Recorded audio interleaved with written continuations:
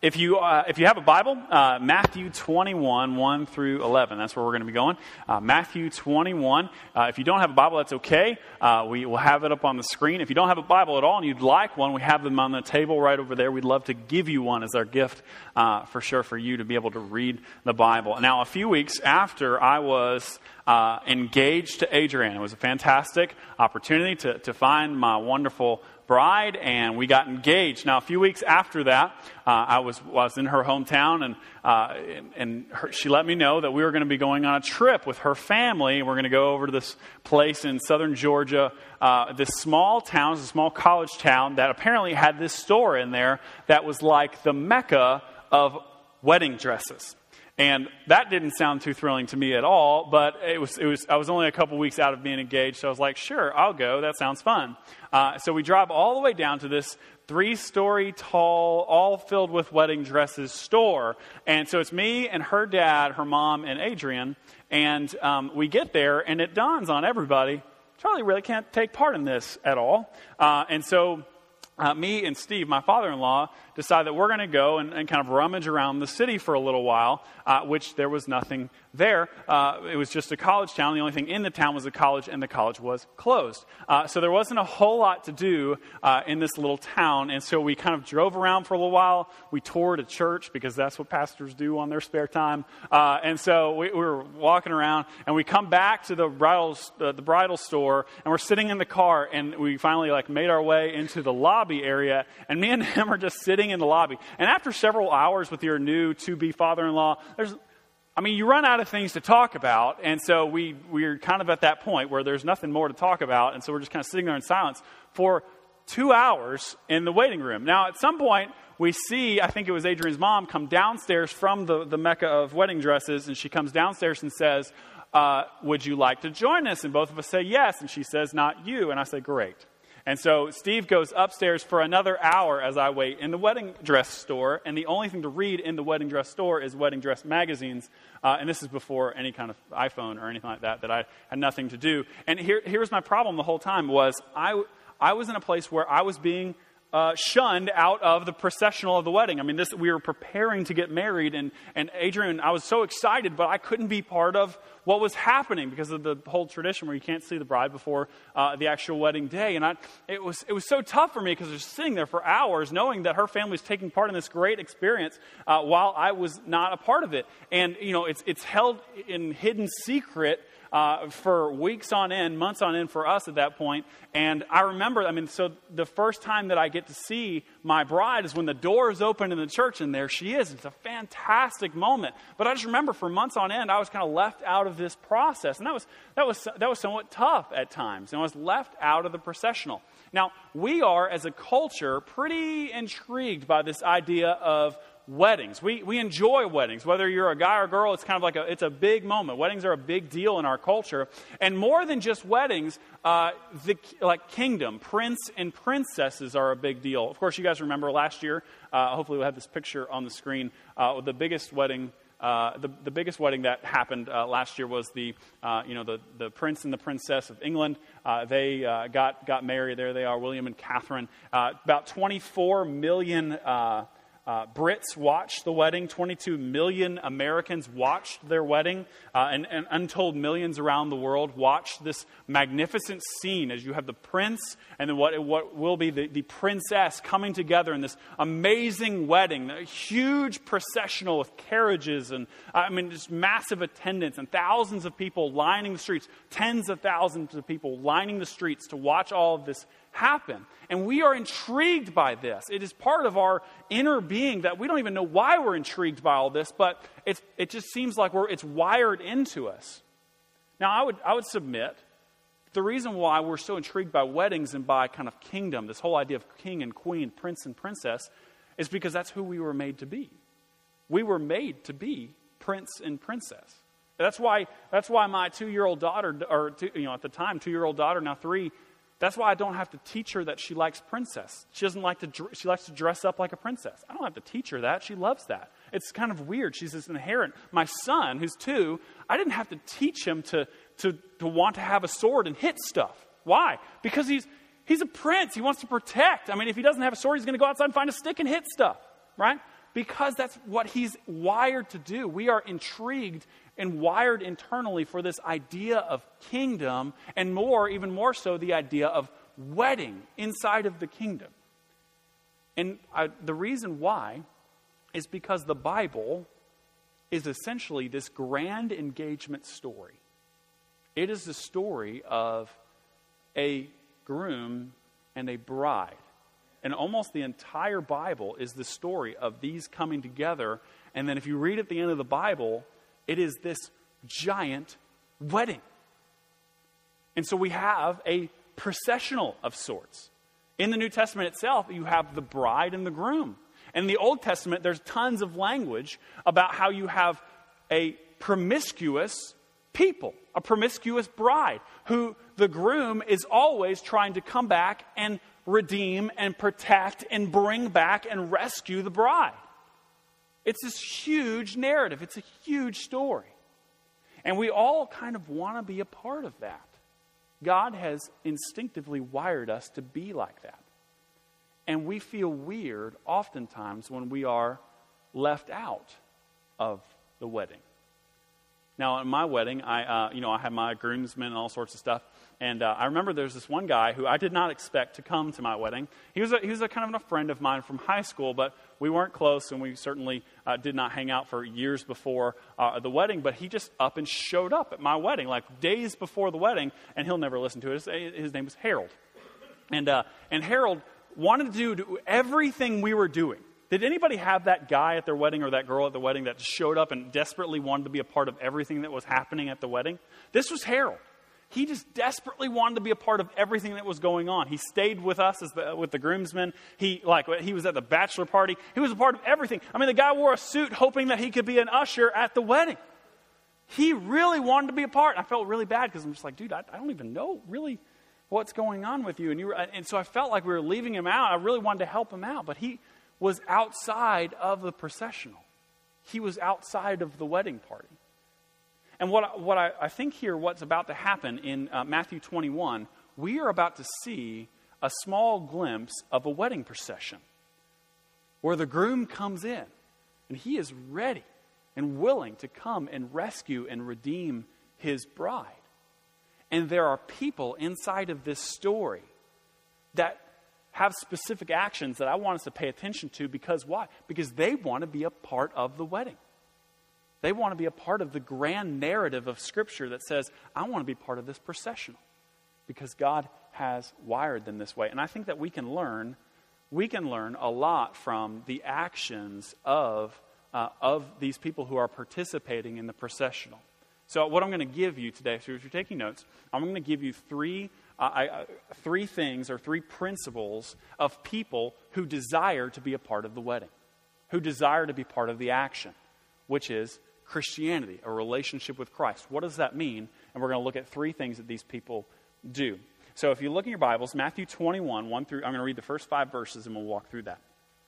It says this: Now when they drew near to Jerusalem and came to Bethphage, to the Mount of Olives, then Jesus sent 2 disciples, saying to them, Go into the village in front of you, and immediately you will find a donkey tied and a colt with her. Untie them and bring them to me. If anyone says anything to you, you shall say, The Lord needs them, and he will send them at once.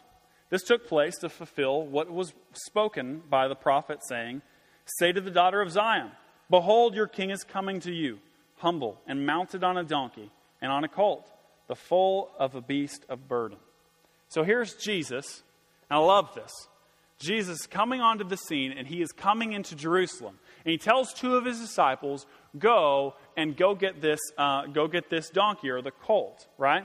And I love what he says. It's very kind of Star Warsy when he says, if anybody says anything to you, just say the Lord needs it. It's kind of like, this is not the droids you're looking for. It's just kind of it's like, just don't worry, the Lord needs it. It's fine. Right? So Jesus is coming into the scene, and at this point, Jesus, we're looking at 3 years into his ministry. Most of his life, 30 years of his life, was lived in pretty relative obscurity in places that there wasn't a whole lot of people, although he was gathering a crowd. There were people that were going out to visit with Jesus, to talk with him, to learn from him, and possibly be healed by him for some kind of physical need. So, and he would often, when he would heal people, Jesus would say this to them. They would say, don't tell anybody about this yet. So it's very interesting. Every time he would tell somebody, don't tell anybody. Just chill. I know this happened. I know I just saved your life, but just hang on. Okay? And what Jesus was doing is he's kind of putting a veil in front of himself, because if he just unveiled everything about himself, things would happen with the cross and the resurrection much more quicker than he wanted them to happen. So he kind of veiled it. But at this point, he uses the word Lord for the first time in Scripture. He calls himself the Lord. And this is when he starts to unveil exactly who he is at this moment. And he says, the Lord needs it. He is proclaiming exactly who he is. He's saying, I am the owner. I am the one who controls this universe. If you have a problem with the person who owns it, just say the Lord needs it. Because I do. I need it and I own it at the same time. I can have it when I want it. I am the Lord. And so he begins to unveil himself. Now, when he uses the word Lord, that's a very interesting statement. So when he calls himself the Lord, to the Jews who are around, would think that that's a blasphemous thought. Nobody is the Lord unless they are God. But Jesus is saying, the Lord, I am the Lord.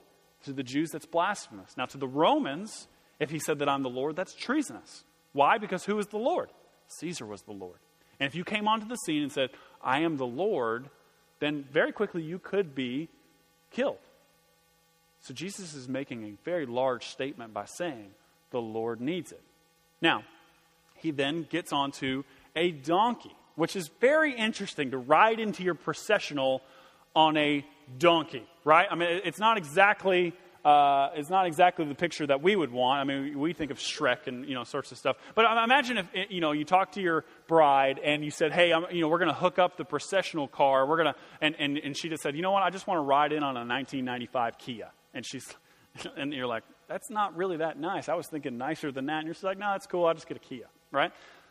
Right? It doesn't work. A donkey is really not that wonderful an animal. Here's interesting. They actually call him the son of David. Now here's something interesting. King David, when he was ruling his kingdom so that he could get near to his people, he would often ride through the capital city of Jerusalem on a donkey, because he wanted to show the people that he was humble and he was near them. And so Jesus riding on a donkey is looking back onto King David. He is a descendant of David. And he's saying, I'm just like him.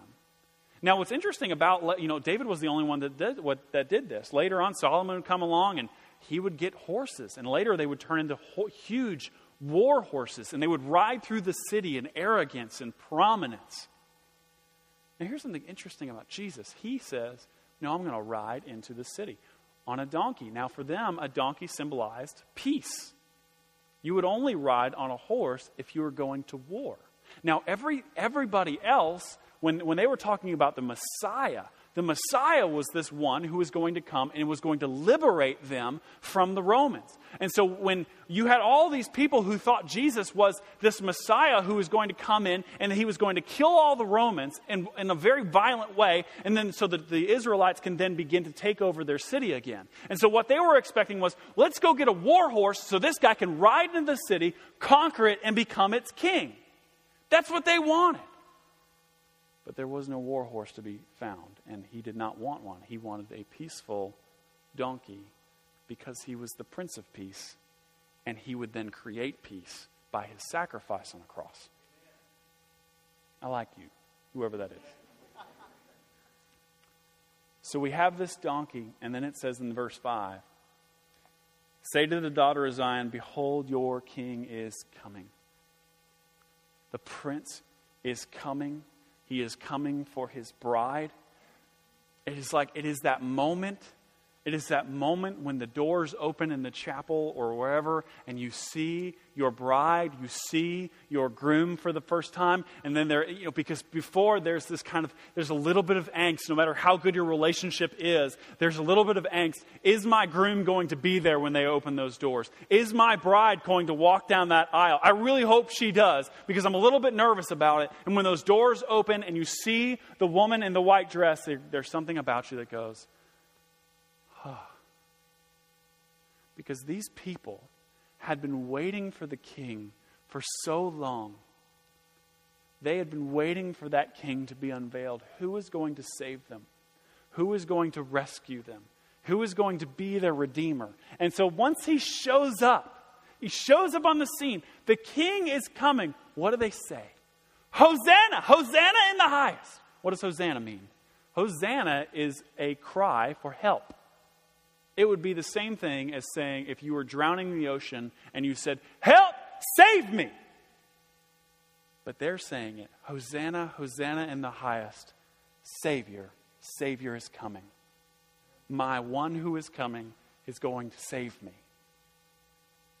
So when we sing that song that we just did, it might be a really weird word. We're just like, what the heck does Hosanna mean? It means that my Savior is coming. The one who is highest above everything is coming. The Savior, the Redeemer, the Rescuer is coming to get me. And those doors are opening and I can see him. So there's the picture of Jesus lifted up on a peaceful donkey, and the king is coming.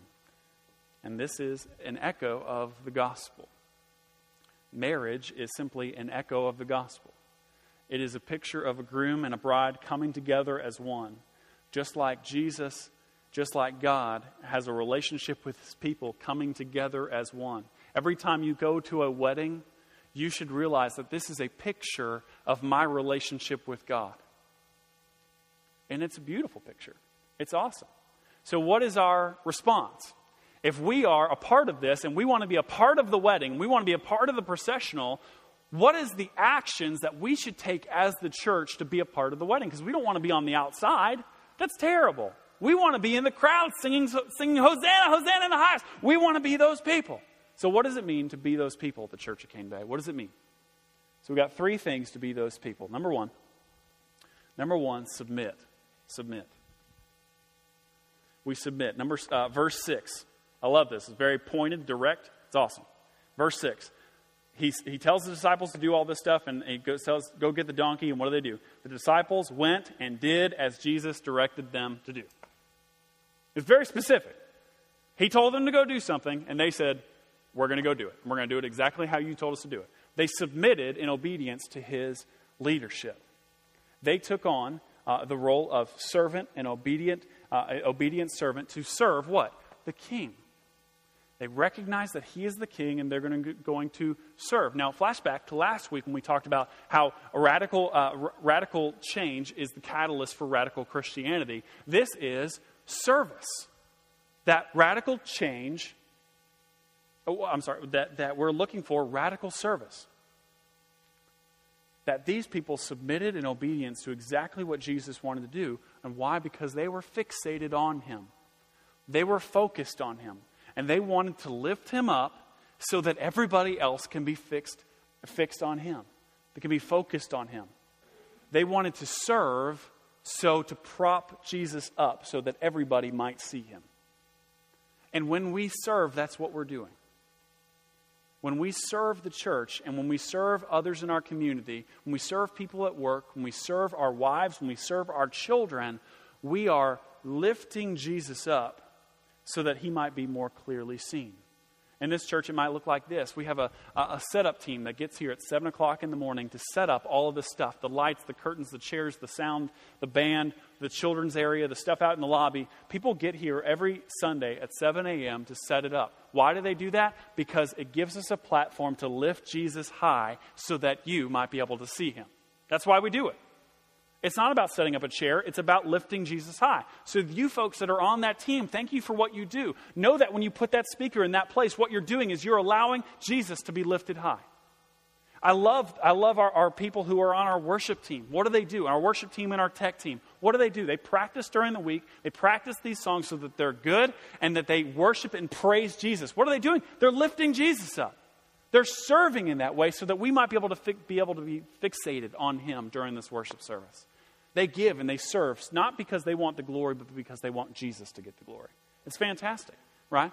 Our greeting and hospitality team that's out there in the lobby that provides coffee and snacks and stuff, what is that doing? It's making sure that we feel comfortable in this place, that you feel welcome, that you feel warm when you get here. All those people that shook your hands and gave you hugs and said, welcome to the Church of Cane Bay, those are people who are trying to provide an atmosphere so that you feel comfortable enough to worship Jesus in this place. That's what they're doing. When you have those of you who serve in our kids area, when you serve, there's people who serve once a month in our kids area back there. They're serving right now in our pirate ship room and all the other rooms back there. And Jennifer Kinney, our worship minister, our children's minister, what she's doing and what they are doing and what you are doing every single week that you're back there and you wear one of those blue shirts and you miss the service, what are you doing? You are lifting Jesus so that children might be able to be fixated on their Lord and Savior. That's what you're doing. It's not about teaching some simple lesson.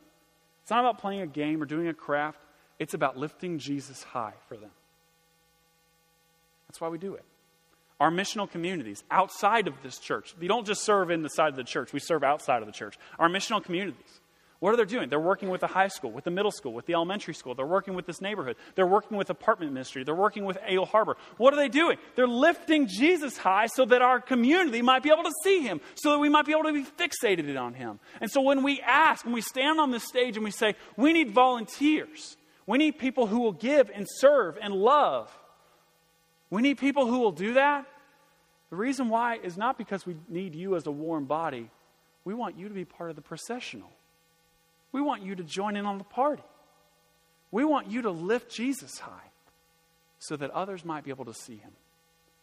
That's what submission to Jesus really means. Number two, sacrifice. So we have submit and sacrifice. Number 2, sacrifice. This comes from verse 7 and 8. It says this.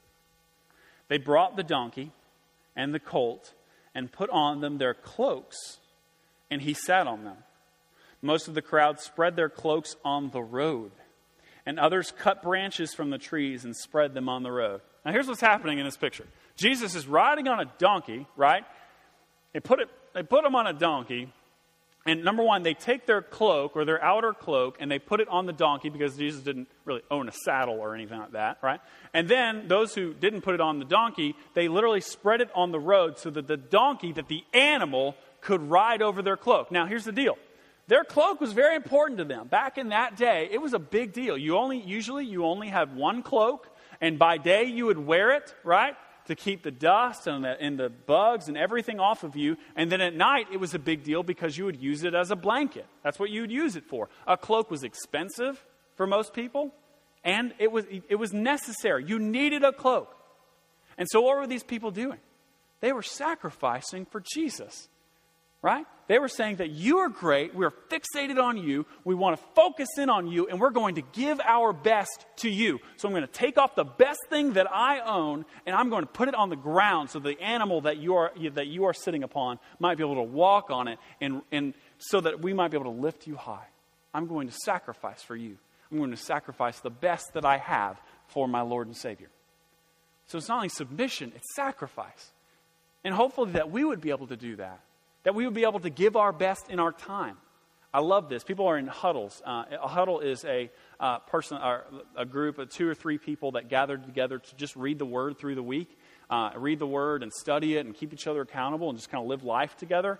We want everybody to be in one of those. I love it because there's so many people that are giving their most precious time, their most precious time slot. They're moving around their schedule so that they might be able to give their best time to God. I know the guys that I meet with, we meet at 6 a.m. on Tuesday mornings. You know what I would rather be doing at 6 a.m. on Tuesday morning? Sleeping, right? But we give time, our best time slot, and most of you would agree, your best time is probably spent on your bed sleeping, right? Right? Your best time so that we might be able to approach God, that we might be able to get to know Him and gain our knowledge of Him, right? We not only give our best time, we give our best skills. God has gifted you in a very specific way. He has molded you and given you a blessed gift to do something great. You've been trained, you've been taught, and that gift should be used for the glory of God. And I would ask you to be able to use that skill on Sunday mornings and in your missional communities. Don't think that because what you do all week is the skill that you've been trained to do and then think that we shouldn't use it on Sunday mornings because that's what we do during the week. Honestly, Wouldn't we take our best skill, what we are most passionate about, what we are most gifted in, and use it for the glory of God? It might be on Sunday morning. It might be in our missional communities. It might be just in your community alone trying to reach people. I love this. We have great people that use the skills that God has gifted them in and use it to the best of their ability. I love Joel's wife, Emily Ainsworth, has been doing our hospitality since the very beginning, right? And she's great. She's a great cook. She's a great baker. And everything out there is her vision of what should happen on Sunday morning. She uses that gift. It's fantastic.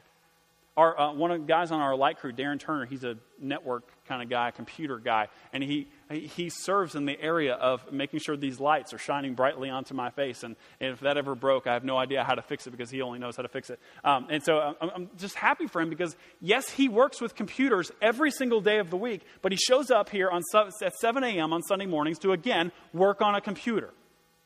He uses the skill that God has given him. The guy that bangs on these drums, Clint. Where's Clint? Love Clint. Clint uses, there he is, right over there. He uses the skill. Now, with permission from Journey Church, our home church, we stole Clint.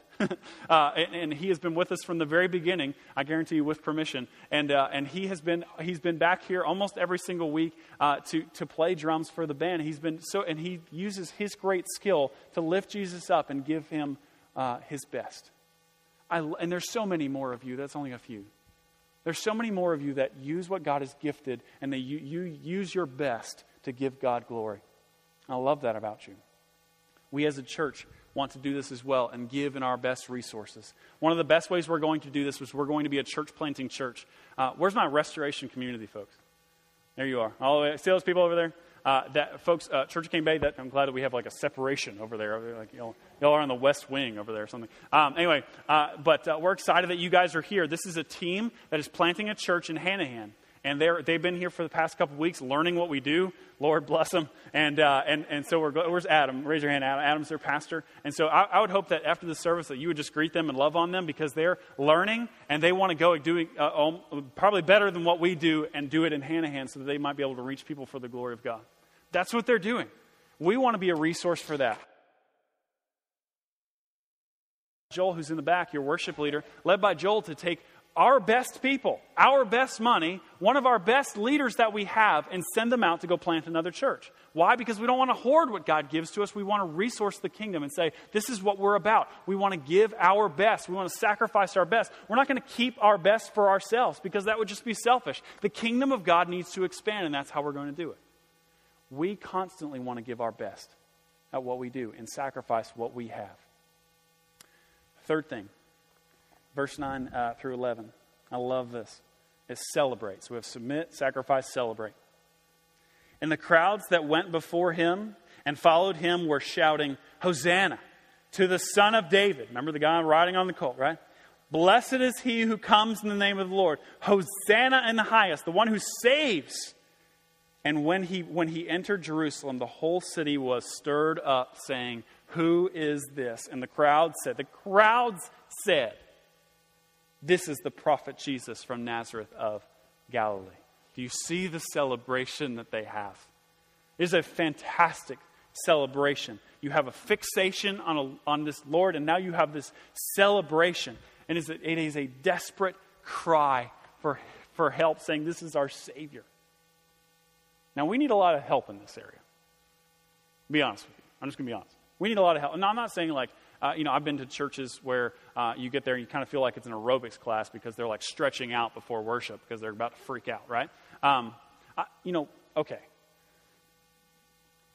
But we need to move a little bit, right? We're worshiping Jesus, the guy who has redeemed us and restored us, and there's celebration to be had. They were shouting.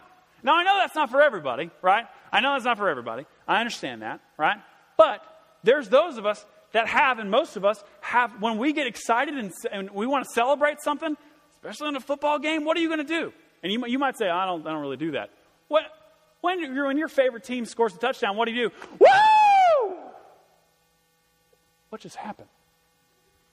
You shout, you stand up, raise your hands, clap your hands. You're celebrating what is most important to you. And when we get here on Sunday morning and we praise and love our Savior God, do we allow that same celebration to come from our mouths and come from our hands and come from our expression? I'm not saying we need to freak out. I'm just saying we need to give a little bit more, folks. Right? And I'm excited about that. So don't miss this. Don't miss this next step. Right? So you have the celebration, and then what happens? What does it say? The whole city was stirred up. Why? And what did they say? Who is this? And the crowd answered, this is Jesus. Do you see what happens? We're fixated on Jesus. We celebrate him, and then there's an automatic proclamation of him. I wrote it like this, and this is kind of the bottom line of our sermon. I want you to write this down. I want you to think about it, keep it. Fixation leads to celebration, leads to proclamation. Fixation on Christ. Whatever we're fixated on leads to us celebrating that, which then leads to us proclaiming it. And this will happen in pretty much anything in your life. Something that you're fixated on, something that you're focused on, you will then celebrate whatever that thing is. And then it will come naturally for you to proclaim it and tell other people what it is. And I'm saying in this story, what these people are doing is they are fixated on Christ. They are lifting him up so that they might be able to celebrate him. And so what naturally comes after that is a proclamation of who he is. In Cane Bay, this community and the surrounding communities, it should be stirred up so much that the people say, who is this and what's going on? This is Jesus. This is the one, this is Hosanna, the one who has come to save. We submit, we sacrifice, we celebrate. Our fixation is going to lead to celebration. Our celebration is going to lead very quickly to proclamation. I hit a lot of different things on there. The three things that we do in our church, and we'll say them over and over again until you get sick. We want you to plug into a missional community. We want you to be in a huddle during the week. And we want you to serve in some way. Some way, somehow. And one of the best ways that you can do that is to do something on Sunday morning. And I would love for you to think through that. I would love for you to be accountable to that and say, hey, I want to be on the tech team. I want to be in our kids area. I want to be in the band. I have skills, and I want to use the skills that God has gifted me in to serve. And thank you guys for those of you who do, and do so diligently. I want those of you who are not to join the processional. I want you to join the wedding. I don't want you to be left out of the wedding procession. I don't want you to be that guy who's off in the corner and isn't part of the celebration. I want you to be a part of it. And every time we stand on the stage and say, hey, we would love for you to plug in through serving, that means that we want to ask you to lift Jesus high so that we might be able to be fixated on him. Right? So we're going to have, after the service is over, we're going to sing a song. It's a really good song, right? And I'm telling you, there's a couple moments in this song where if you don't sing loud and celebrate what's about to happen, what we're singing about, there's something wrong with you, right? I'm just telling you. I mean, it's an awesome song, and it's actually kind of a hymn. So if you like hymns, it'll fit you, right? So I'm just telling you, there's going to be a moment here that you're going to be able to celebrate Jesus, and I want you to do that, right? And then when you walk out of here, there's going to be a table, and it's going to give you the opportunity to sign up to serve somehow in some way. I'm thankful, again, for you guys over here. There's so many of you that came this morning at 7 a.m. and helped us pull stuff out of that truck and set it up. So thank you, Adam. Thank you for your leadership. And guys, Brian's, wherever you are, I really appreciate you guys doing that for us. So thank you guys for being here. And Cane Bay, let's love on them the best way we can over the next couple weeks. But let's get plugged in, guys. So let's pray, and then we're going to stand up and we're going to celebrate together. Let's do it. God, we're thankful, and we just ask that you would just be glorified. Father, I pray that we would simply submit to you and your leadership. That when you command us to do something, that we would willingly do it without any reservation. And God, when it comes to sacrificing our best, what we have, that we would not hoard anything that we have, but that we would sacrifice what we have that is our best. And God, when it comes to celebrating, when we sing this song, when we continue to sing this song, and as we walk out of here and we get in our cars, that the celebration would continue, because Jesus doesn't leave us when we leave this building. And so I pray, God, that we would constantly be able to stir up this neighborhood for you so that we might be able to proclaim Jesus right here, so that people might be able to come to that same saving knowledge, and they might be able to say, Hosanna, save me. I'm ready to be saved. I'm ready to be rescued. Ultimately, Jesus, we just love you. We love you as a church. We celebrate you. Father, I pray that now we would be fixated on you. In your name we pray. Amen.